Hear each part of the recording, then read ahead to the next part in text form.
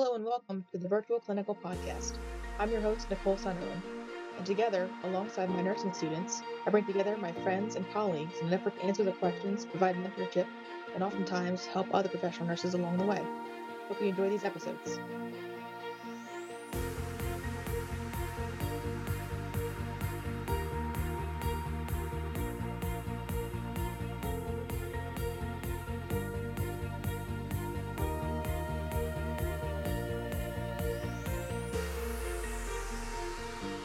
All right, welcome to the Virtual Clinical Podcast. We are on episode 11. I am joined with my friend and colleague, Alexis Johncola, who is, I think, our first recent grad of nursing school that has taken a full-time job. So she graduated in May of 2019 and then took her first job in October 2019.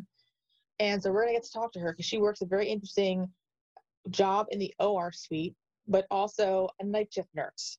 So there's lots of stuff that we're going to discuss today. Alexis, thank you for joining me on the podcast today. Thanks for having me. You're welcome. What was the driving factor of becoming a nurse? Why did you decide on the program that you did? What was the initial application procedure, like things like for you? And why did you decide on nursing? So I think it was when I was like 12 and 13, I started saying I wanted to be a nurse. And I think it was from my experience when I had surgery on my knee when I was a kid. It was nothing serious. And I think after that experience, I just decided that I was going to pursue nursing. And obviously my vision of what nursing was when I was 12 became a lot different when I was in high school, but I still stayed with it, and I just loved Penn State. So What was your vision when you were 12? I have to know this. well, I mean, it's just like, how much can you actually understand when you're so young and you're just having like a small procedure?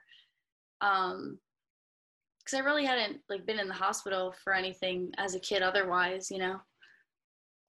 Yeah, I can kind of share that experience. I had a surgery on my finger when I was I think when I was 12 as well. And I had no clue what doctors did. I had a doctor coat growing up, a white lab coat now, but it was marketed as the doctor's, uniform when I think when my parents bought it. So it came with a stethoscope, came with a doctor's lab coat. And I was like, yes, I'm going to be this in my life. And I saw myself, the profession, as somebody that saves somebody. Mm-hmm.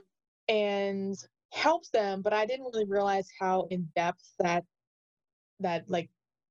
mindset went until probably my second degree program of nursing, not my first, because I did do nursing school before I went to nursing school. I always tell people that, but probably my second degree is when I guess I saw how in depth those things went. Mm-hmm. So what was that process like for applying to a program like Penn State? That's a giant program. Yeah, so I forget where we started. I think we started with maybe 160 in our class, which is pretty big for a nursing program, but pretty small for a university with 40,000 undergrads. But I went to a preparatory high school, so we were all really pushed to look at universities, not really community college or I don't know, just nursing programs, where I could go to a hospital program or something. So, and my siblings, I'm the youngest of 4, so all my siblings went to universities. So that's really where I was going for, a 4-year university for my bachelor's. And I would say even now I'm learning more about the ways that people get into nursing other than, a 4-year university with your bachelor's. But it's kind of crazy, right? Yeah. I mean, I remember I thought the only way to get into nursing was to go to a baccalaureate program. Yep. When I was growing up, before I started as a quote unquote real nurse, Mm-hmm. And then I talk about this a lot in previous episodes, but when I moved to Pittsburgh, I experienced what a diploma program was and how you could just kind of exist in this hospital and get your diploma as a nurse. And then I realized that there was associate prepared nurses, and I was like, what are all of these programs? And why was I exposed to only baccalaureate programs, or had the notion that that was the only program that existed, or also probably had the bias that the baccalaureate program is the best program to be in, and every other program is somehow less, which is not true at all. Right. It's just kind of like how you get involved in nursing. Mm-hmm. So that seems like a very small class size, though, comparatively to Penn State, 40,000 kids. My goodness, I think I'd be lost at a size that big. But other nursing programs, I think, are around 100 people, I think. Mm-hmm. So what did you have to do to even apply to their nursing program? Well, I would say that the application process was probably like pretty standard. Like you just apply and like you choose nursing as like your desired major, but they were very selective because nursing classes, they kind of need to be small because of clinicals and I guess really because of clinicals, like clinical availability. So I would say that the application process was the same, but it was very competitive to get accepted to a nursing program, period. Not just Penn State, just most university, like 4-year bachelor's programs. So I would assume that your grades probably had to be pretty high to be competitive for this program. Did they make it a point to have you do community service work on your application? Was there any kind of tidbits around that area? I know a lot of students who want to go to nursing school have those questions, if there's anything extra that they should do to apply. I mean, because of the school, I went to a Catholic private school, so they already required community service hours, and they required even more than surrounding schools would have, if they weren't a private Catholic school. So the requirement for the community service in high school, I think, really did help because thinking back, I think that was something that was kind of asked on an application. And I also think being diverse and being involved in sports and being involved in extracurricular activities and things like that, I think really also added to the application. That's really cool. I don't know if I had any kind of extracurriculars on my application, but I remember when I finally decided to go to a secondary program for my bachelor's, I want to say that I'm assuming that my prior experience within playing sports, taking classes in religion and stuff like that, probably helped me a little bit as opposed to someone else getting into a program for nursing. I don't know though, because they never told me. They were just like, hey, welcome to the program. Great, love that. So then you started your baccalaureate work at Penn State, and you moved. I'm assuming that you guys moved into clinicals your junior year, correct? So the fall of our sophomore year was our first clinical experience, and that was just health assessment. Okay.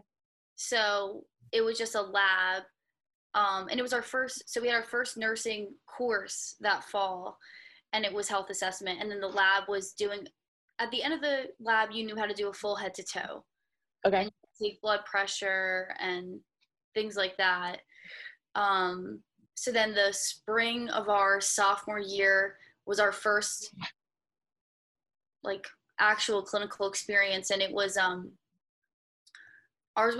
my clinical site was a nursing home, but I think everyone in my grade, I think our first site was a nursing home. I think that's funny because that I think was my first site as well. I'm not even sure why. Nursing homes are great, but I don't know that they offer the experience of what nursing students need, because you're not going in there to assess a patient and listen to them. assuming that we move from the clinical experience of assessment to more, I guess, chronic care, it doesn't make sense to me anyway, to kind of move into that community home assessment, because that kind of is like the place that we should do probably our last clinical experiences at, because we learned all of this stuff, we know how to assess lungs, all that stuff. And so you're not going to get the crystal clear picture of like a patient in a long-term care facility, like a nursing home, in my mind anyway. So I never really understood that myself, but ours did start out as well in like this nursing home experience. And we kind of just like hung out for like, I think like 6 hours a day. I think we made like food with them or something, and like Play-Doh. I don't even know. I feel like we didn't even do nursing. I feel like we just sat there and talked with these people, and then we kind of like moved on with our day, if I can remember that correctly. Well, I feel that they kind of put us in that position because it was like, I guess when you're in a nursing home, you kind of aren't there for something short term. Like, you're not there because you've had this continuous nosebleed, or you're not there because, like something that just happened today that you're going to do an emergency room, like, and leave. Like, I think it's because these people are the way they are. Like, you're not, hopefully they're not going to stroke on you or something while you're sitting there. So I think that's why they put them in our hands, so that, because we just, they should be fairly healthy, or like there's just one way to expect these patients. Like, I don't know. I think that it was more so to get us comfortable with being at the bedside, and like having some confidence, like as like a student nurse, like being able to assess someone. Because the old people they're just like, yeah, like, you do whatever. Yeah, you want to take my blood pressure 5 times? Yeah, go ahead. Like, you want to keep listening to my lungs? I'm here for it. Like, what else I got to do all day? Like, right. God, that sounds so depressing though when you think about it that way. Yeah, like, let's hang out. You can have blood pressure while we talk about things. It's gonna be so good. Oh goodness. I think they liked the company. Yeah, I think so too. I think I have a picture of me dancing with some of the residents that I saw. Who knows if they're even alive still? But that's probably one of the better times. Is kind of like hang out with them. But I don't know that I did much listening to their lungs. I don't even remember. It was back in 2008 when I did this experience. So then your junior year then is when you guys start your more acute care phase, but I think not as aggressive as your senior year. Correct? Right. So I think the fall of our junior year, we might have, some people were still in nursing homes for their med-surg clinical, and then some people were in like a rehab hospital. I was at Health South, Altoona, so that was a rehab hospital. And then, because we had 2 clinicals that fall, and I'm trying to think, the other one was just a med-surg. So, and then the spring was like peds, OB, and I think another med-surg. Yeah. And then senior year, we got into critical care, and you got to do your capstone where you picked like your your specialty, and psych was senior year, and community was senior year. So psych is one of those things that I never fell in love with. I liked my psych site. We did ours in Delaware at the time, but psych was just not something that I ever wanted to pursue in my professional career. But that's the people that do, because goodness, they are needed 1,000-fold over, other nurses in certain ways, because there's such a need for psych places and a need for psych caregivers. Mm-hmm. That's really unique. I would love to do something like where we bring like other like students from other universities that have graduated and see what their experiences were like in school as well, to see if it is the same or see if there's any differences. But yeah, so then you graduated after all that and moved back home and took your first job as an OR nurse. Mm-hmm. What was the experience like with interviewing and putting your resume out there? what are some interview tips you might have for new grads as well? Well, so when I graduated, I didn't really have an idea of exactly what kind of nurse I wanted to be. I knew what I didn't want. I knew I wanted acute care, like in a hospital setting. I knew I didn't want something like a long-term care facility as my first nursing job. And I knew I didn't want to do psych. So I knew what I didn't want. So I was kind of open to a lot of things. And like moving back to Philly and applying in Philly after Hahnemann had closed was like really difficult because these hospitals are all trying to like assume the deficit of the Hahnemann people. So that kind of really stunk for the people that, you know, were my year trying to get out there and get their first job, because you almost need to like know somebody at some of these like big Philly hospitals. So the application process kind of stunk. Like it took me a long time to actually start hearing from people. So I really wanted to work at Hershey, but I knew that I needed to start at home because of my like my financial situation. So I first heard back, my very first phone call was from my manager now at St. Mary's in the OR. And I was really shocked to get the call because I kept getting these like default, I'm sorry, but this position has been fulfilled, like emails. And that morning I thought, I know. And that morning I had thought I got my last one from them, like from that hospital. Like I put in 5 applications at that hospital on different units, and I was just like, okay. So I got a phone call and I was like, oh, okay. And I was doing companion care at the time, so I had to step out from my companion. And this woman, she just starts talking on and on about my resume and my application, and she would love to interview me. And it was just like such like a relief. I was like, okay, I'm wanted somewhere. It's a good start. So it was really exciting to schedule that interview. And I mean, Hershey was very good.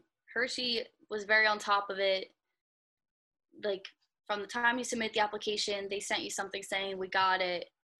And so Hershey was very good. But the hospitals in Philly, I applied to probably at least 50 jobs, and the only one I heard back from was CHOP. But I didn't love the idea of working with kids. So I went to this interview at St. Mary's, and I was like, I prepared with my friends like the week before. I talked to them about what they did, and I took their suggestions of like preparing questions for them, like for the people that are interviewing you, was huge. What else? Having a good pair of interview clothes. You don't need a closet full of interview clothes because you're not seeing the same people in every interview. You need one nice pair of pants, one nice pair of flats, and like 1 or 2 blouses. And I felt over prepared for this interview, which you should go through some interview questions online. Like there's some standard ones you can read over and kind of get an idea of how you would answer.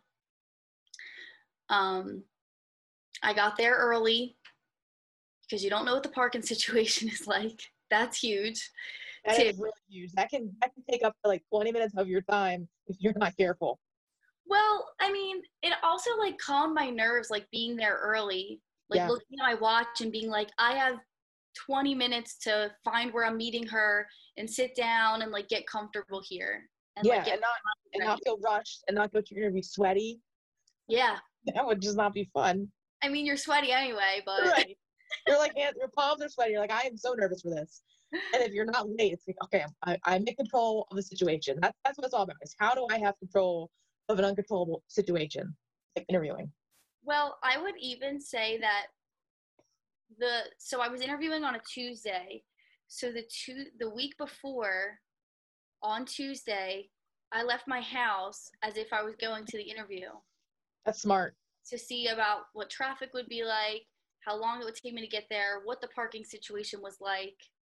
So I knew that in advance. That is probably one of the best tips, I think, aside from your other tips, because I don't think anyone's talked about the interview process for hospitals, but that's a really good tip for people to know is if you're interviewing on a Tuesday, drive to that place on a Tuesday. However, what I will say is if you are coming from out of the area and it's a pretty far drive, you can kind of still make it in a day. You might not have that option, but if you're close enough, that might be a great way of interviewing. However, now it's probably all Zoom interviews, right? So who knows if that's even a thing, but you do have to drive to your hospital site. Absolutely. That's a great tip. Yeah, if it's, because like you said, some people could be coming from, you could be coming from 2 hours away, and that's just like not logical. But if it's within, I don't know, like 20 miles and you have the time because you've been waiting around all summer to get a career, um, then go for it. Take that drive. It's relaxing and it just really prepares you for the day of. Yeah. What else do I have to say? So in my interview, I asked for the educator because I knew the educator was going to be really involved in my orientation and like my education to the OR, because the OR is very different than floor nursing. So the education process is longer. And my manager was really impressed that I had asked for the presence of the educator. So, and at the end of the interview, she gave me feedback too, which I wasn't really expecting, but she was really impressed by the questions that I had prepared for her. Like she felt that I interviewed her more than she interviewed me. Which is sometimes the most important thing, because you already know as a new nurse or as a nurse, you already know, like, I would like this job, right? And the hospital is always like, we need nurses to work here. That's already assumed. What is not assumed is the ins and outs of what you're going to get yourself into. So it is so important for you to do the most questioning and the most interviewing that you can about the entire organization, the unit you're going to work for, the people that you're going to work with. Probably way more important than the questions that the manager's going to ask you, because number one, most programs that my students have asked me to send recs for already ask like the same questions. Like, what is this person like? What skills do they have? Where are their weaknesses? So they kind of already know you walking into that interview, right? They've asked like the most important 3 questions that they're going to ask you. And I think that if you come prepared with other questions that go more in depth to what they have to offer to you, that's like the most best thing to do. Right. Because I think it also, so it shows them how invested you are in the organization that you're interested in working for and the specific unit. It shows you, or it shows them that this means a lot to you because, you know, you took all this time to prepare for this interview. Right. And you're not wasting their time and they're not wasting your time either. Right. It's really funny because that interview ended up being 2 hours. I had no idea. Didn't feel like it either. Oh, it did not feel like it at all. And I had no idea it was going to be like that. And when she walked me out to the lobby and she shook my hand and she was just like, you should be really proud of yourself. And I wanted to cry because that was my first interview. And I just like, it felt like it went so well. And I called my dad and I was on my way to the car and I was like, you know what? If I don't get it, then they found someone else, one hell of a person, because I know it well. To prepare for all that stuff like you did. I mean, goodness. Yeah. And she called me like 30 minutes later and was like, I wanted to personally offer you the job. She's like, usually I wait and I let HR call you or send you the offer letter, but she's like, I want you to hear from me. So it That's was so really exciting. awesome. That is Yeah. so exciting. I have had like moments like that as well. I remember when I got the job at Hershey, when HR called me, I was actually in the Philly area. Um, and I just remember crying because I was like, is this where I want to work?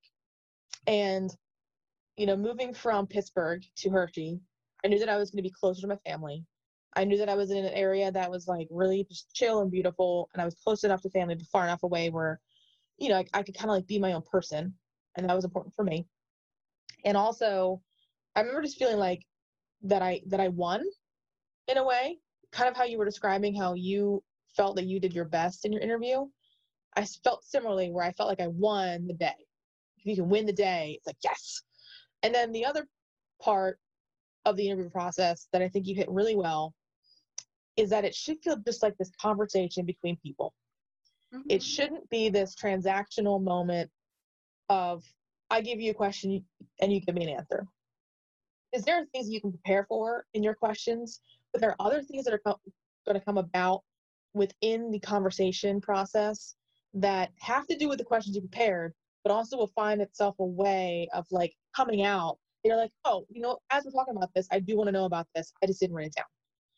That's how I felt when I interviewed for Penn for my program that I'm starting in the fall for my DNP. I just felt like the whole thing was just this comfortable conversation, and I was really nervous. But I did my due diligence. I researched the people that were interviewing me. I researched and I read their entire CVs, so I knew what their background was. I researched the program very well. I reached out to people that maybe knew the people that I was interviewing with, just asked them questions. And then when I got to interview day, I mean, I was nervous, right? I was at work, and my boss let me have this period of time to interview for. I had relief on my unit and sat there in like this relaxation room on our unit. It's just like this like converted bathroom into like this like room, but it's fine. You can just get away from everybody in there. And I remember just being on this phone call because I couldn't connect via their Zoom version, which is Blue Jeans.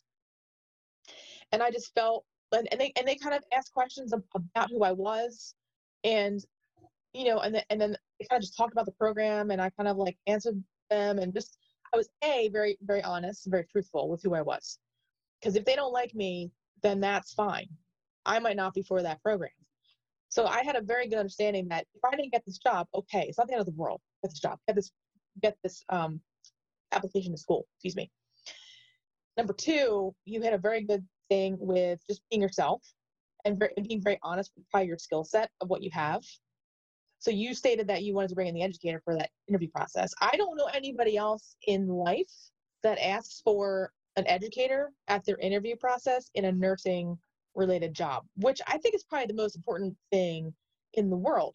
I think when I interviewed, it was with the educator, but it was a very long time ago, and it was not the way that it's set up now. So I think a lot of people apply for these graduate nurse residency programs, which is a great way of getting into a hospital and having a year-long mentorship program that teaches you all about nursing as a new nurse, but also envelops you into their organizational aspects and gets you comfortable with your new job.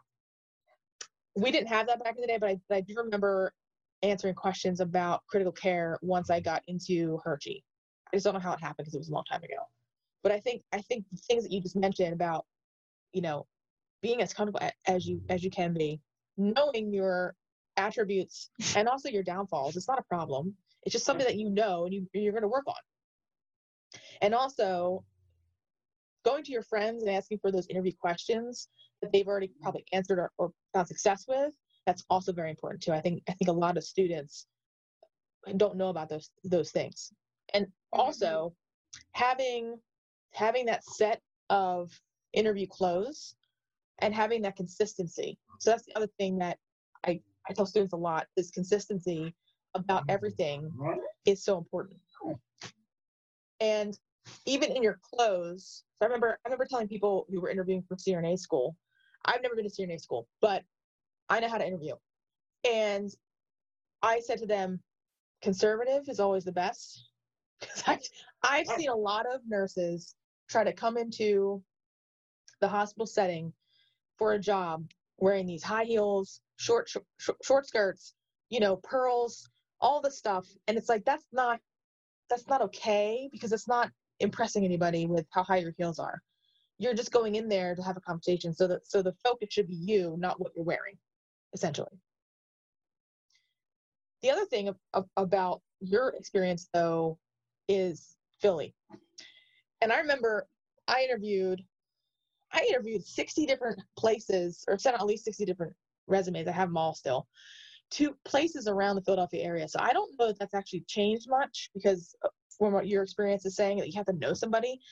That was a similar experience back when I interviewed for nursing schools, or nursing programs, excuse me, that it was almost like you needed to know somebody in the unit to work for them before you even got the job.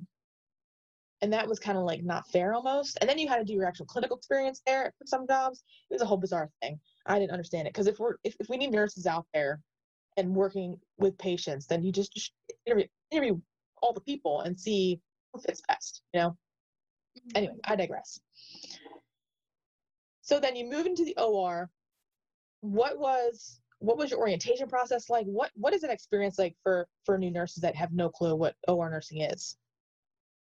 So I was fortunate that when I was doing, I believe it was part of one of my med-surg clinicals, we had 1 or 2 days in an IC or in an OR. I actually think one of them was during peds, because when you do peds in state college, we don't have a pediatric hospital, so your peds clinicals end up being in like doctor's offices, school nurse roles, and one of them ended up being the OR. So I think I had been to the OR twice during nursing school, and then I actually have a cousin who is an OR nurse, so I had the opportunity to shadow her one day in the winter of my senior year. So, like I had an idea of how the OR worked. So that was important to the people interviewing me as well, because the OR is very different from your typical floor nursing role. So they were glad to hear that I had the experience, because I think their biggest fear was to take someone in and then them be like, wait, this isn't what I thought it was. So it was a 6-month orientation, during which I did a course online through the AORN, Association of Operating Room Nurses. I think that's right. And it's this course that everyone goes through that's a new nurse to the operating room, regardless of if you're a new graduate or not. Just when you're a new nurse to the operating room, you have to go through this course. And it just welcomes you to the OR with book knowledge that you didn't have from nursing school. What else do I want to add to that? So the 6-month orientation was very much needed. Sounds like a lot, but those 6 months were very important. And actually during those 6 months is when COVID happened and the operating room closed, and I was put on the floor, and then I had to learn the OR again 2 months later. Oh my goodness. But the 6 months was a lot of shadowing. And then slowly, as I got more comfortable, I was able to take more of the lead and have my preceptor kind of sit back and let me do my circulating role or scrub role, and then they would give me feedback and such. What's the difference between a circulating role and a scrub role? So the way that the OR, like one operating room, functions is there's the nurse anesthetist at the head of the bed who works under the anesthesiologist, And then you have the surgeon. The surgeon may need an assistant depending on the procedure we're doing. So that would be an RNFA, which is a registered nurse first assist, which is other schooling. And the scrub tech, which can also serve as a RN. And the circulator has to be a nurse, has to be an RN. So the circulator is responsible for positioning of the patient, because when the patient is completely asleep, they don't have their reflexes that if they're on like a pressure point, they're going to they'll move their arm, or if they're going to get like a pressure sore, they would move their body. So we have to be conscious of like their elbows, their knees, like depending on the way they're positioned.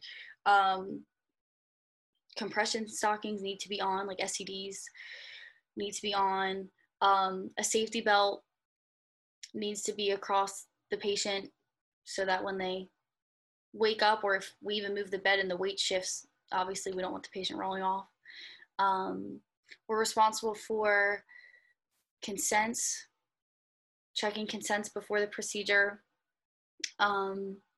making sure that the patient was given informed consent or had given informed consent, and just going over their like past medical history, their medications, like making sure they didn't take something that would be contraindicated for the procedure, like maybe like an aspirin in the morning. We don't want that. Documentation during the procedure, and just like equipment safety and things like that. And then the scrub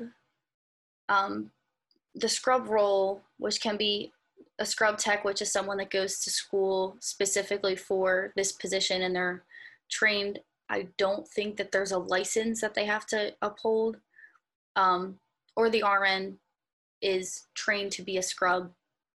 And when you're the scrub, you're responsible for maintaining sterility of your table and making sure that everyone in the room is respecting like the sterile field. And you are responsible for you pretty much need to know the procedure to be able to anticipate the doctor's next move and what they might need, like whether it be a clamp or something like that. And you need to know all the instruments. So learning the surgical instruments and what they're called and what they're used for, that was something that was very new, because you don't really do that in nursing school. No, you don't at all. That sounds like a lot of different things within two distinct roles for the OR.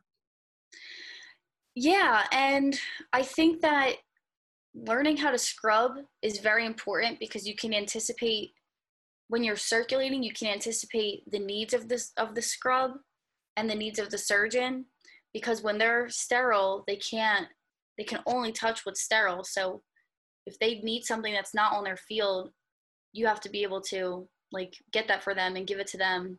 And sometimes it needs to be done in a very timely fashion. So it's really important to take the scrub part seriously, although there's some kind of, like when there's scrub techs, nurses are kind of just like, oh, I don't really need to learn the scrub role because I'm just going to be circulating. But you can get thrown in there at any time. I can imagine if like you have a really complex OR patient that has a lot of needs, and we're anticipating this patient to be difficult or problematic during the case, you might get thrown into different roles during that OR experience. Mm-hmm.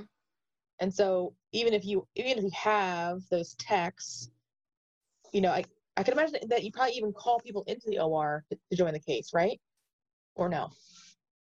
Like if you have like a certain amount of people in there, like you have like a scrub nurse, a scrub tech, a circulating nurse, and something goes awry, would you call in more people to come into the OR? Do you have enough people at that time in the OR? Well, I'll say that most procedures that happen during the day are scheduled. So it's a stable patient usually, and like a fairly healthy patient depending on what they're there for. But I think the real learning happens when it's the off shifts and you don't have the surplus of staff there. Um, so during the we have 3 shifts. The day shift would be 7:15 to 3:45, and then we have the 3 to 11 and the 11 p to 7 a. The 3 to 11 is still staffed like fairly healthy, because we have some people that work 10-hour shifts, so they're there until like 5:45. And then there's consistently 2 nurses and 2 scrub techs that work 3 to 11. And then when it comes to 11 p.m., we only have 1 nurse in the operating room and 1 scrub tech. And like during the day and during the evening, we have like ancillary techs. So these are people that can pick up blood for you. They can bring in equipment for you. They're like extra hands in the operating room other than nurses and scrub techs. And when we're there from 11 p to 7 a, you don't have them. You don't have anyone in pre-op or PACU. You pretty much run the show. So when anything comes through those doors, you have to call your call team in because you need the extra hands there. But I think you're also hitting a good point in that night shift in general doesn't have quite the staff available that if something happens, you need to be super creative within your hospital policy of how to get the job done. And it's nothing more than, I think, a budget thing that you just don't have how many people in night shift, because there's not a lot of things that actually do happen in like a night shift setting. An ICU might be different, a trauma center might be different, but also you probably have an on-call team that might be able to assist you as well. Whereas other hospitals that are smaller perhaps might not have an on-call team to help you out if something in the middle of the night happens. I remember talking to a couple people on this podcast who worked the night shift and worked on a unit and would have to call the attending at home for orders at 2 a.m. because there's no residents, there's no nurse practitioners, there's no physician assistants that are in the hospital at any given time. Some hospitals also don't have physician residents that are in the hospital 24/7. It's the attending and the person that is covering the entire unit or the hospital at that time, which is also pretty crazy. How different, aside from the staffing, is night shift nursing? Like, so you did your clinicals, and I believe you did most of your clinicals during the daytime. I do know some people that have done their clinicals, oddly enough, during night shift, but how different is it from a day shift to a night shift perspective? well, I will say that during the fall of my junior year, both of my clinicals were evening, like they were 2 to 8 or something like that, which is still kind of day shift if you're looking at 12-hour shifts. But I would say on day shift, you just have all these resources available to you. There's just so many people around, and especially in the operating room, surgeries are only scheduled, like a scheduled procedure. The latest it'll be scheduled is 2 o'clock in the afternoon. So, like the OR is constantly working, constantly moving. When it gets to 3 to 11, they might be finishing up some cases that were left over. There might have been like something like a gallbladder or an appendix that came in during the day that had to wait until all the other cases were done. But that's something that needs to go today, but it's not something that is emergent that it's going to bump other surgeries.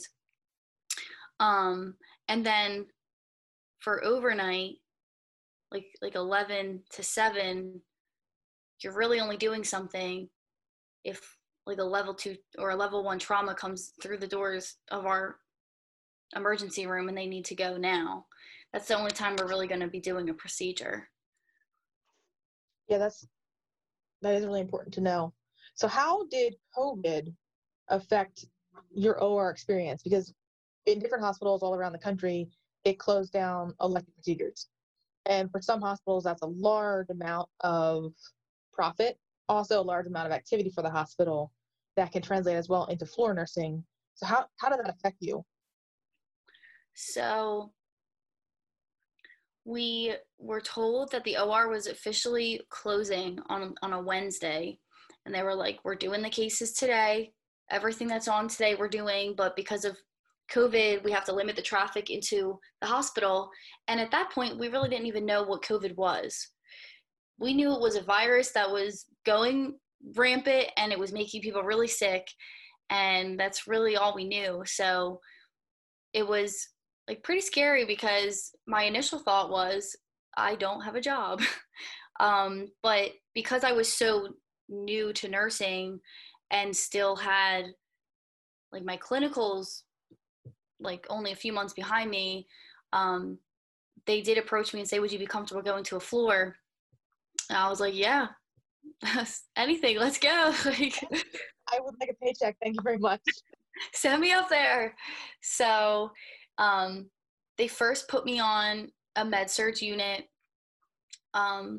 We weren't testing everyone coming through the doors at the time because I don't even know that we had the COVID test available. I think at that point we were screening people coming in the emergency room, and if they had the symptoms we were aware of, then we isolated them to a specific unit that wasn't the unit I was on. And the way that the unit I was on worked was the rooms were designed for 2 beds, and we were told we could only do one patient per room. So their staffing was becoming like less. I think this floor was originally like 46 beds, but then they could only house 23 people now. So your like demand for nurses was less, so people were getting canceled on every shift. So it even affected the floors. Yeah. And when I was put up there, I wasn't functioning on my own as a nurse because I didn't have floor experience. And I didn't know their charting system anyway. So because it's different than the OR. Right. I will never understand why we have different charting systems within the same hospital on different floors. Because if you truly need like nurses, like you just can't take an OR nurse and put them on the floor. You know, you can't. Realm. Yeah. So I was kind of being precepted as if I was a new grad, and it felt a lot like being in clinical again, and just having that patient interaction and passing meds again and doing like head to toe assessments. It was like I was back in nursing school, and I had a lot of fun with it. Everyone was so welcoming and helpful and supportive. Like we're all on the same team, and I got really lucky because I didn't know anyone up there. I didn't know what to expect. I'm just in the middle of a Wednesday walking onto this floor. I'm looking for a Jessica. Is she here? She wasn't expecting me. And I'm like, here I am. What can I do? Right. Put me into the loops. That's, I think, how I felt like. So I didn't have quite the same experience as you did, where my unit was shut down because I work in an ICU, so we are always open.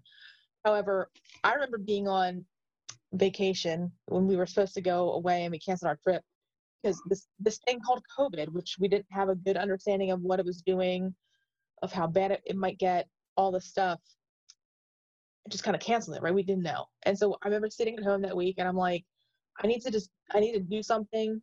I literally have a week off with nothing to do. And I text my boss and I was like, put me into the COVID units, because they were looking for volunteers and I felt like maybe I could help out. I don't know. And I remember this entire shift, because we had not let any visitors in the hospital, or at least like during that week we had like come down at like full visitors to half visitors to no visitors and different times and all that stuff to nothing at all. And I remember walking onto this place, it just being like this odd atmosphere of we don't know what's going to happen. And I remember walking to the COVID unit the first day that I was going to be there, and I was just a pair of hands, first day. And I remember feeling probably the same way you did, like, I don't know what I'm going to do. I don't know how to treat these patients.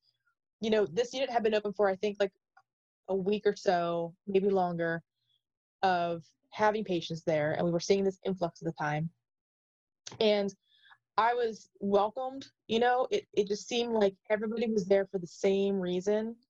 It was no longer like we had these silos of units of, you know, different specialties of like, oh, well, I'm the HPI, so I can't take care of your neuro patient. You know what I mean? It was kind of like, how do I take care of your patient? Teach me your ways and show me what you know. And that's the kind of morale I think we had and still do in these units, because what else can you do? You know, if you have somebody that you're not comfortable with, at least you're being honest with yourself and saying, I don't really know that very well. Can you teach me something or show me how?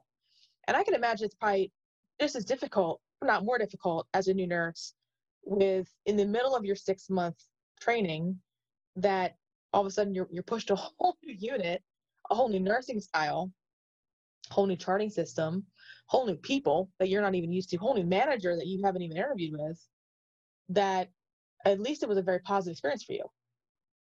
Yeah, I was really fortunate. That unit was so great. I was there for a few weeks, and then I ended up actually going. So that was not a COVID unit. And then I ended up going to the COVID unit, which was a step down unit before COVID. And then, you know, because it's a step down, they assumed COVID patients. And it was a full COVID floor. I was overnights when I was there too. So they were understaffed because the ratio was supposed to be 2-1, and it was always 3-1.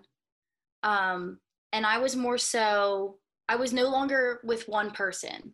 Like when I was on the first floor, when I was on my first like unit experience, they put me with one preceptor, and I kind of did what I did in nursing school. I took their patients and they kind of just shadowed me, and they would, you know, push me like, oh, maybe we should prioritize this, or they would just make sure I was on the right path and make sure I was charting correctly.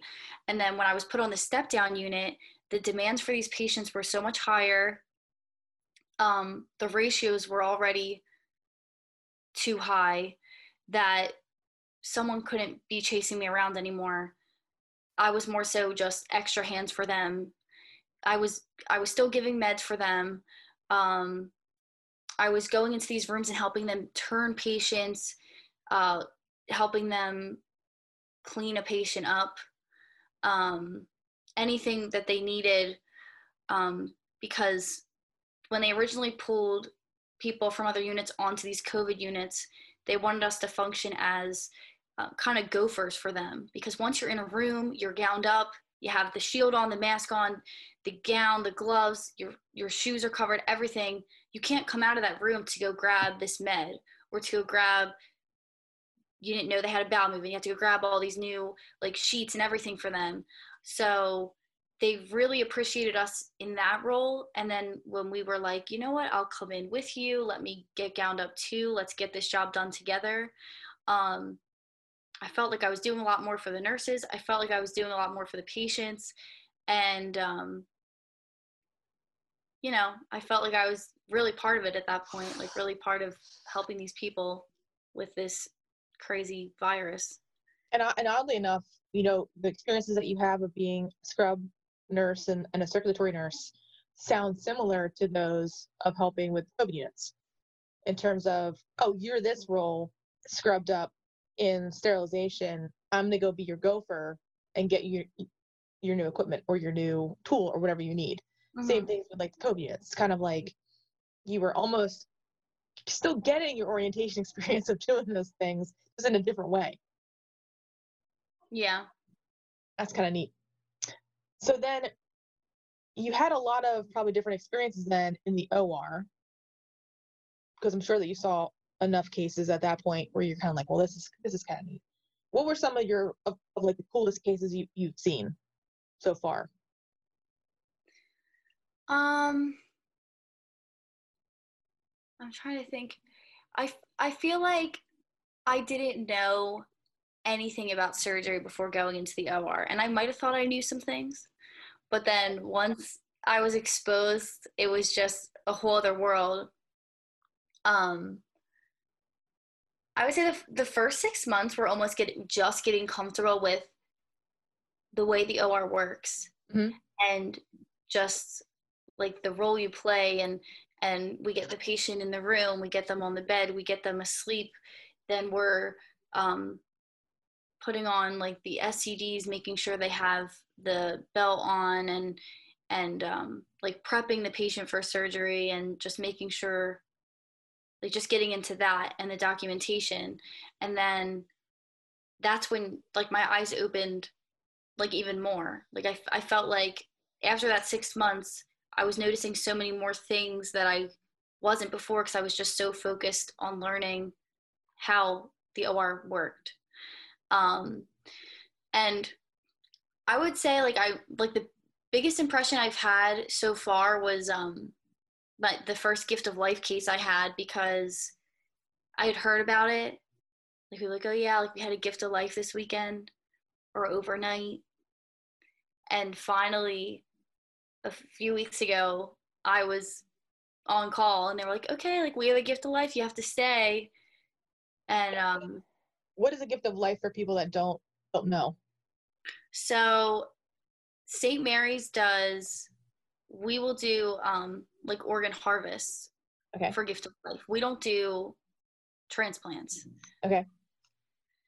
Um, Gift of life is a organ donation program that we have a patient in our hospital that they're not going to survive either through cardiac death or through brain death, and they meet a very specific criteria to do so, which I won't get into, but it's a whole protocol. So a lot of conspiracy theorists think that you have organ donation on your license automatically means they're going to take your organs. That's false. You have to meet so many different criteria. There's about 12 different vials of blood, maybe more, that we send initially if we've gone through this initial criteria of determining that you might be eligible for organ donation. There's consents. There's all of things that are in play that have happened already legally. And even to find if your tissue samples are matches to other tissue samples in this host program of organ donation. And so some programs are different. I think there's a program called CORE out there. I think Pittsburgh has that. And then on the East Coast of Pennsylvania, or the eastern part of Pennsylvania, there's Gift of Life. And so which one did you see? Did you have the opportunity to see the cardiac death or the brain death? brain. And how was that for you? Was that cool to be a part of? Was that difficult to be a part of? I tried to like, teach my students that you're going to see this harvest happen, and usually a brain death is easier to take in than a cardiac death, because a cardiac death, when you bring the patient into the OR, the patient has to pass within 1 hour. And and that 1 hour is, we discontinue the breathing tube, we stop all of your vasopressor support, which helps keep your blood pressure up, keeps your heart rate up, all that stuff. We discontinue all that, and we allow the natural death to happen once that occurs. It only has an hour, and if it doesn't happen within an hour, there's a whole lot of things that happen chemically in the body that make the organs that were once viable for donation not viable anymore. So that's important to understand as a nursing student or as someone going into nursing school, that donation happens that way within cardiac death. So that can be very difficult, because if the family has already, mentally prepared themselves for their loved one, they're going to donate these organs, they're getting super excited to save someone else's life, all this stuff, and it doesn't happen. The patient has to return to their unit, and progress to death that way. And it can be very disappointing for both the nurse, the OR nurses, family members, all that stuff, for that to happen to them. So brain death can be a little bit easier because the patient is already pronounced at the bedside, in the ICU or in the ED. I mean, I don't think these things happen in the ED quite that often. There's a whole lot of other things that go into it, but usually in like an ICU. And then they're transported down to the OR. And then what happens once that patient gets into the OR? So I didn't join the case until the patient was already like completely, their chest and their abdomen, everything was open. But they did not begin the harvest yet because the liver, I think it was fatty. So they had to make sure that the destination it was going to, like the doctor it was going to and the patient, were still willing to take it. So once they've started the surgery by cutting open the patient, they have, I believe, 2 hours to find like a home for this liver that's now been rejected by the first patient. And I think they took almost the 2 hours, and then everything happens really fast. Once we're given the go to start harvesting, it happens really quickly. But I can imagine that when the patient first arrives to the OR, anesthesia is still there, so they're administering medications at the head of the bed. A timeout, I'm sure, is still done. And everyone from the different like respective teams that's going to take the organs are present before the procedure were to begin. But once everything has a home and we're ready to go, the heart is the first thing to go. And once they take out the heart, they're immediately dumping ice into the cavity because they only have minutes to get these organs on ice. And they only have, I think it's 2 hours to get them to where they're going. That's crazy. Is that right? Yeah, that I don't know. Because I've never experienced once they're done harvesting. So I was in one harvest of like my life, and so our process, which I'm sure is similar, it's all gift of life, right? So the teams come in, they block the OR window, so the harvest team doesn't see the patient until they're already pronounced and they're ready to start. So there's one team that brings the patient in, then they say like their respects for the patient, and then everyone disappears except for the people that are of the gift of life team and the nurse that brought the patient down if they're going to stay for the procedure. But the original team of OR people go away. Then this team that's going to harvest the organs comes in, and that helps reduce any kind of bias, any kind of HIPAA things that they have to take care of, and allows for that patient to maintain that privacy. Then my experience was that they opened the patient in the belly and they took a look at the liver. They didn't have to wait long for the liver, but I know that they rejected the liver, which came to a surprise with me when I was first learning about gift of life, that even if you do have all of these tissue matching and we are 100% going to take this organ, you can still get to the point of the OR and the surgeon can look at it and say, we're not going to take this. This is not going to be good for my patient, which, that can be pretty crazy in itself, because you think you've met all of this criteria. If this patient was once in an ICU room, you worked your butt off to get to this patient to where they need to be. And now it's like, no, all that work was like, no, you know what? This is not going to work out. This is not going to happen. And then I don't know if they dumped ice into the cavity or not, because this was a few years ago. But the surgeon seemed at this point to work almost in like this orchestrated ballet of cut and harvest. And some people can view this as, well, this is really barbaric. This is horrible. It's not, because the skill of that surgeon is there to rescue that organ, put it into a cooler, get it to where they need to go as soon as they can, because that's the best time that they're going to have available to getting that organ into the patient that needs it. And so in my mind, it makes it a lot easier to accept that surgeon is put on this earth for that purpose of this specific skill set of harvesting a lung, or this other surgeon his specific skill set is harvesting a heart.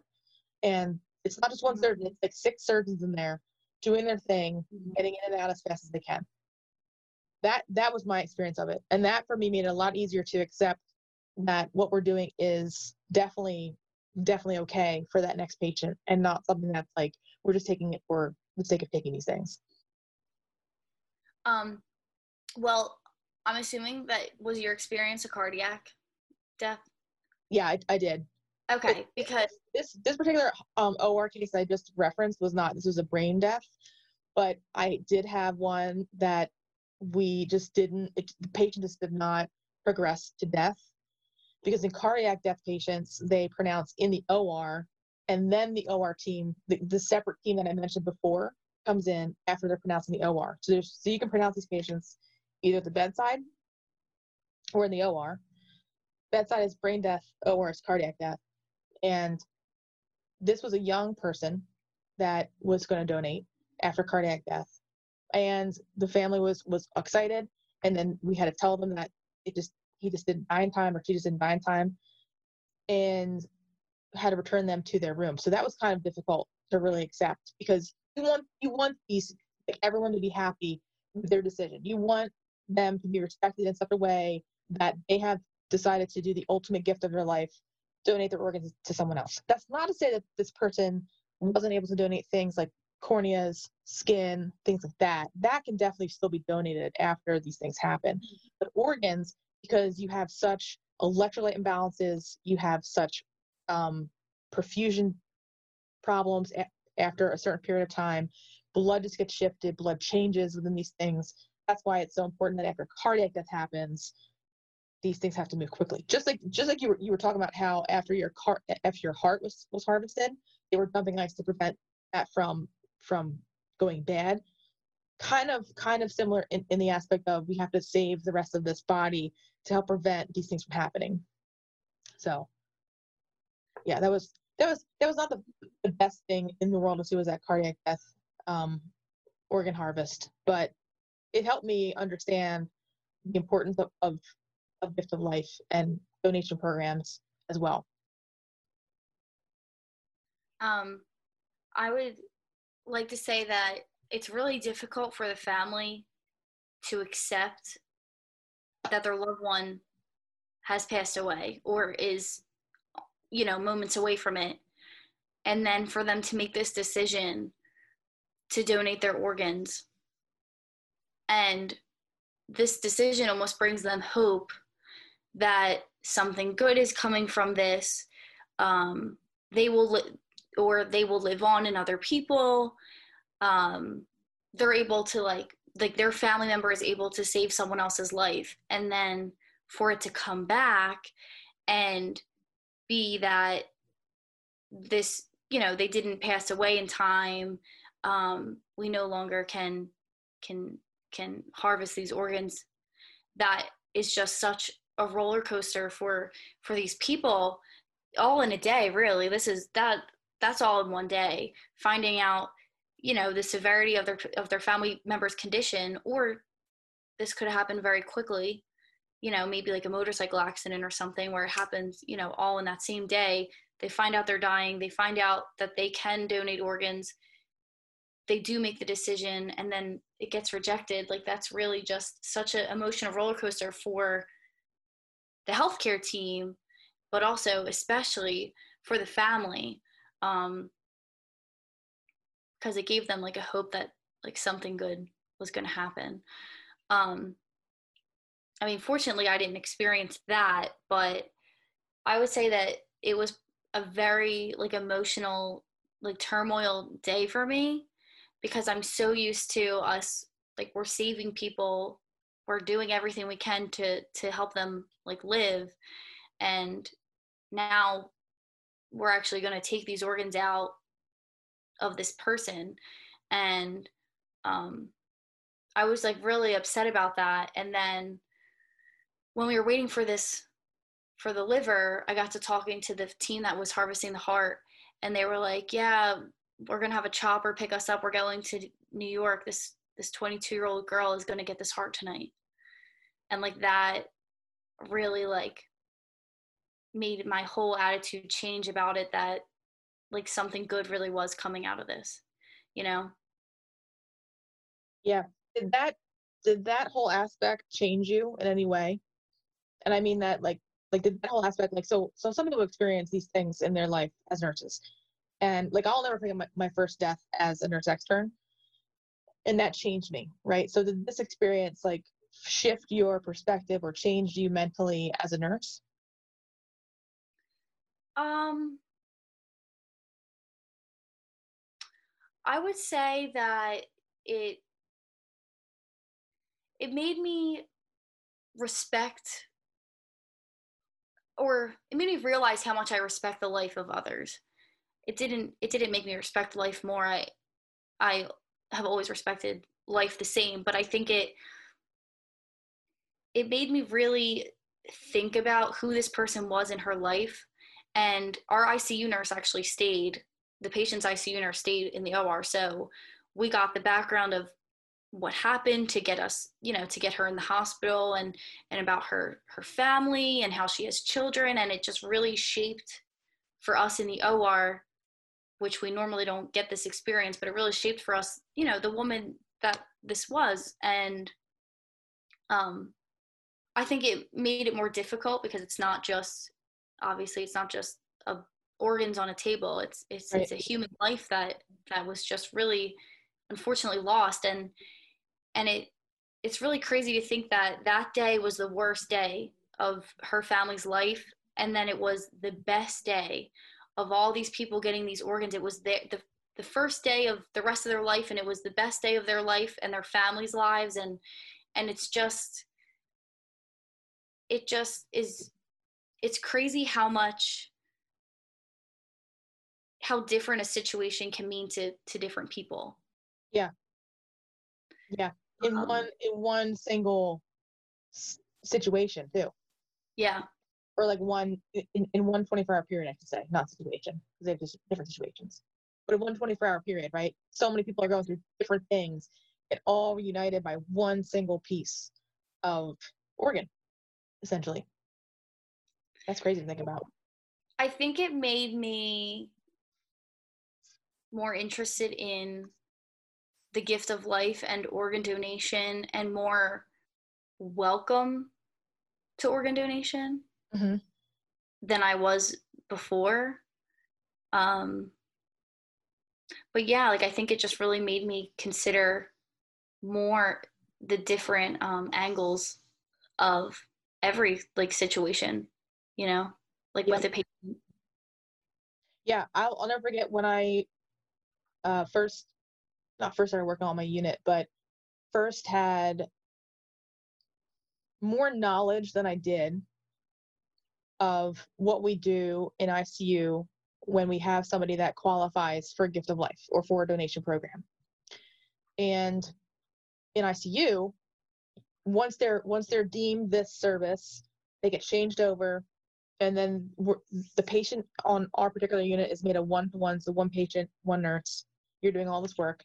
You're working to make sure that their lung tissue stay viable, and that involves recruitment, that involves Q4-hour ABG checks, that involves mini bowels of checking like the fluid in their lungs.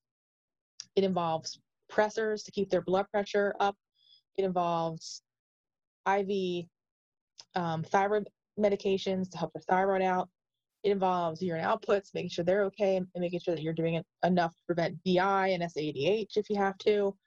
A whole ton of things that go into saving every single piece of this person's body once that person is deemed an organ candidate. And that made me realize how challenging donation is, and how challenging it is to get that organ to be obtainable for that next patient.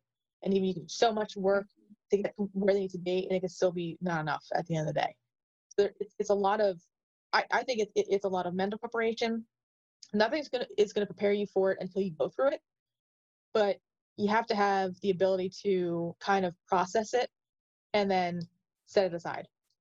Put it into this nice little box, have a little bow on top of it, and then put it on like your wall or something so that you can kind of remember it in such a way to not get upset about it, because you still have to go to work the next day. The family can take their time processing it, but the nurse has to go to work during the next shift, whenever that is. So how do you unbox things like that within your day?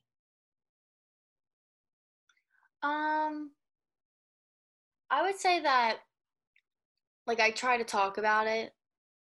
Like, I try to, like, talk about what I saw, how I perceived it, and, like, where I am emotionally, and how, like, it made me feel, like, just try to navigate what was going on in my head. And, because, like, you really can't hold this stuff in,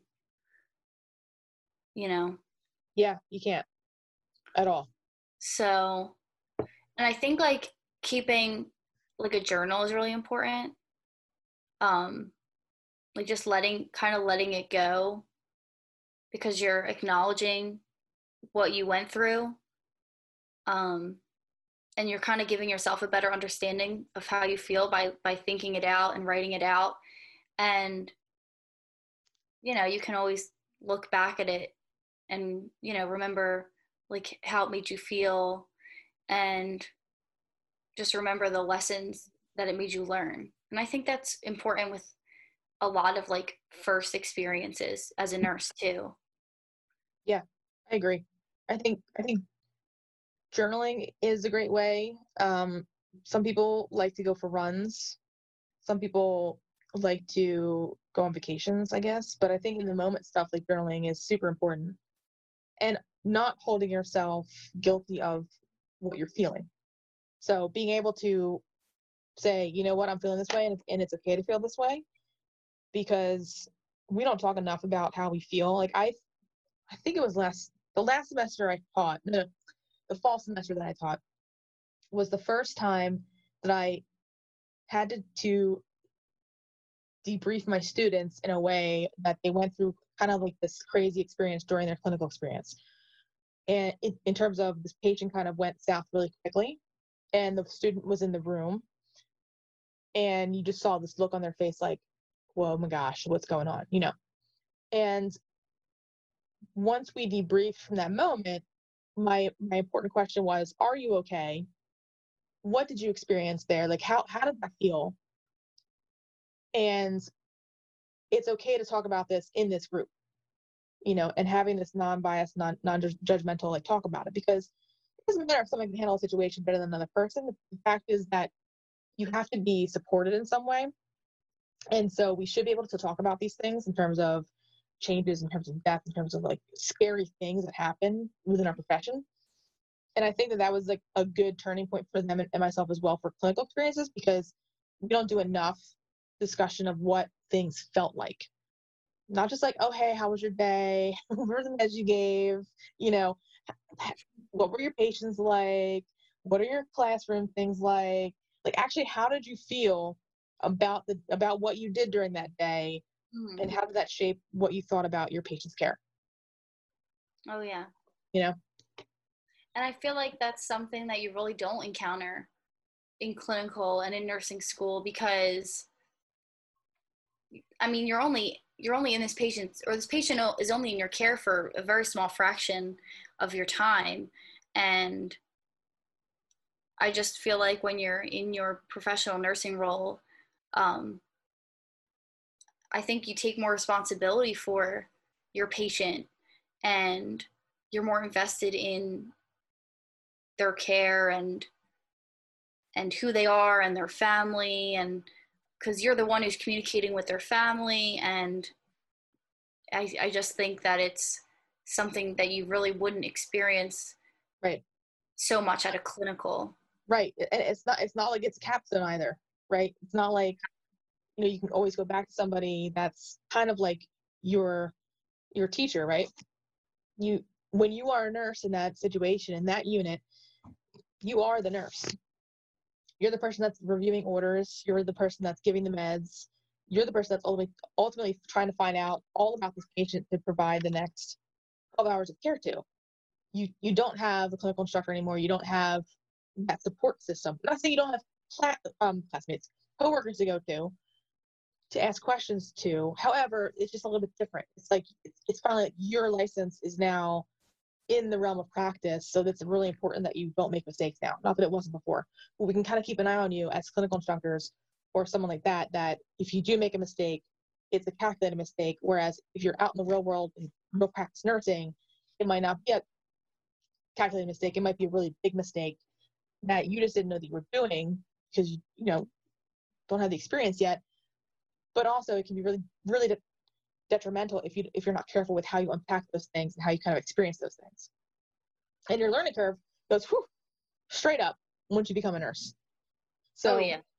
oh yeah. So having that educator there to kind of help you and having a good preceptor, I think those are really important things. So yeah. Yeah, and I think that, I mean, in nursing school, I feel like we did always debrief, but like you said, we debriefed about what meds we gave and what, like cases we saw, like not really so much about like the person and the care, but we learned something new about uh, Hang on. You're breaking up a little bit. So go ahead. So repeat what you were just saying. I'm sorry.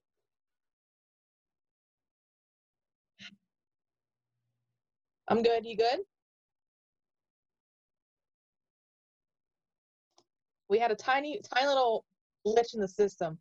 So Alexis, if you could repeat your story, what you were just saying. It is hurricaning outside for the listeners that are listening right now. We're in Pennsylvania and it's insane.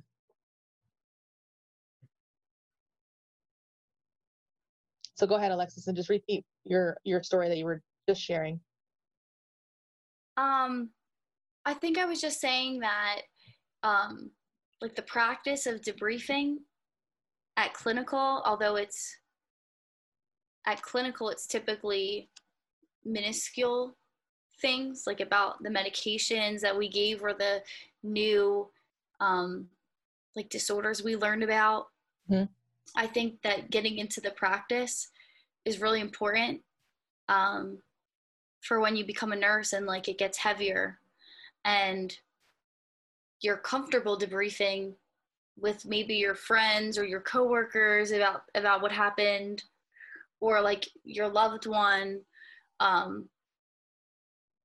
just letting it all go because you can't keep that stuff back. So I think that we definitely practice debriefing in nursing school, and I think it like welcomes you more in your professional practice to be comfortable doing that. Yeah, I think so too. And I think it has to be somewhat outside of finding. So we kind of do debriefing on a unit as nurses. There's sometimes when we get our clergy involved, but it's not like we do a deep dive, right? It's kind of like we felt this way and then we kind of move on, but we didn't really like help solve the problem, in my opinion. So it's really important to kind of unpack all of those things. And I try to tell my coworkers to not hold yourself in contempt about your thoughts because they're your thoughts, right? Like everyone thinks these things that are either horrible or happy or whatever they are. But if you don't unpack those in a specific way, you don't, and you learn how to not hold yourself like and judge yourself about them, you'll be a whole lot better at nursing, I think, and caring for people. Because I made this argument before that you have to, number one, care about yourself as the number one priority. Then your second priority is caring about your other coworkers, right? Because if you don't care about those two things, you can't care for your patients. And if you can't care for those three things, then you won't be a nurse for longer than 5 years. It just can't happen because there's so much to get to know in the realm of nursing, mentally, for yourself, for others, how to handle different situations, how to handle death. I always ask my clinical people, I'm like, do you feel comfortable about death? And they're like, yeah, of course I feel comfortable about death. I'm like, but do you really feel comfortable about somebody dying and going through those motions and going through horrible situations that you probably have not seen before, you know? And even going to see like the life stuff. Like students can go do that. And I always am very frank with people that, you know, are you comfortable with this if this happens? Usually they're far enough removed away from the situation that they're pretty comfortable with it. But sometimes, you know, it can be a pretty hard thing to let go of, for sure. Yeah. Well, go ahead. I would say, and I feel like you were touching on, you need to care about yourself and your coworkers. If you didn't go into nursing because you wanted to care for people, then I don't think you're going to last very long anyway. It's so important to know. And even just not be selfish about who you are as a nurse, right? So you can't just not care for people like you're saying. If you go into it for a money aspect, it's not going to lead you to riches. It's probably not going to be of benefit to you by choosing that route. And most of the time, if you're choosing a job for the money aspect, most of the time, there's always something at the other side of that paycheck that is either making you work really long hours, a really horrible situation, or something else. And I say that for experiences of people that have told me about, you know, they took this travel assignment, they were offered a ton of money to do so, but it was the worst hospital they've ever worked for. You know, they thought it was going to be something great, but it turned out to be the worst thing. You know, nurses were not nice to them. The hospital physicians were just not attentive to patients. Like so many things that happen out there. So that's a really good point to make. That if you're not in it for the caring aspect of nursing, then you're really not in it at all, and you won't find a fruitful journey of your career, because the only thing that matters is you and that patient at the end of the day, no matter what. And probably it's the best job ever, right?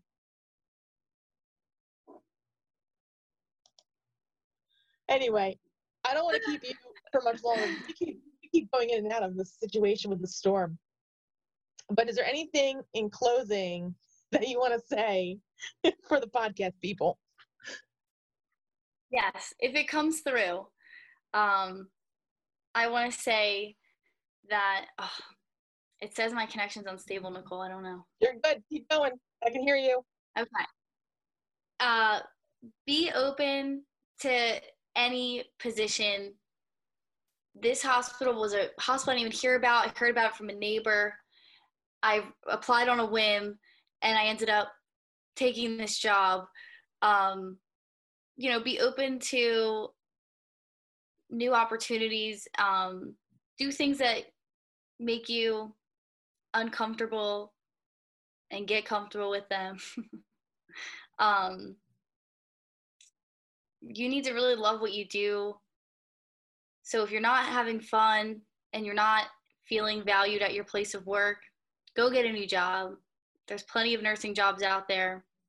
I already have friends on their second job. We graduated a year ago. You'll make it. If you made it through nursing school, then you will make it through your first nursing job. Right on. All right. Well, Alexis, thank you so much for joining us on the podcast today. Hope to see you soon on another episode. Thanks for having me. We had a good time. We did a great time. We weathered the storm. We weathered the storm. So appropriate.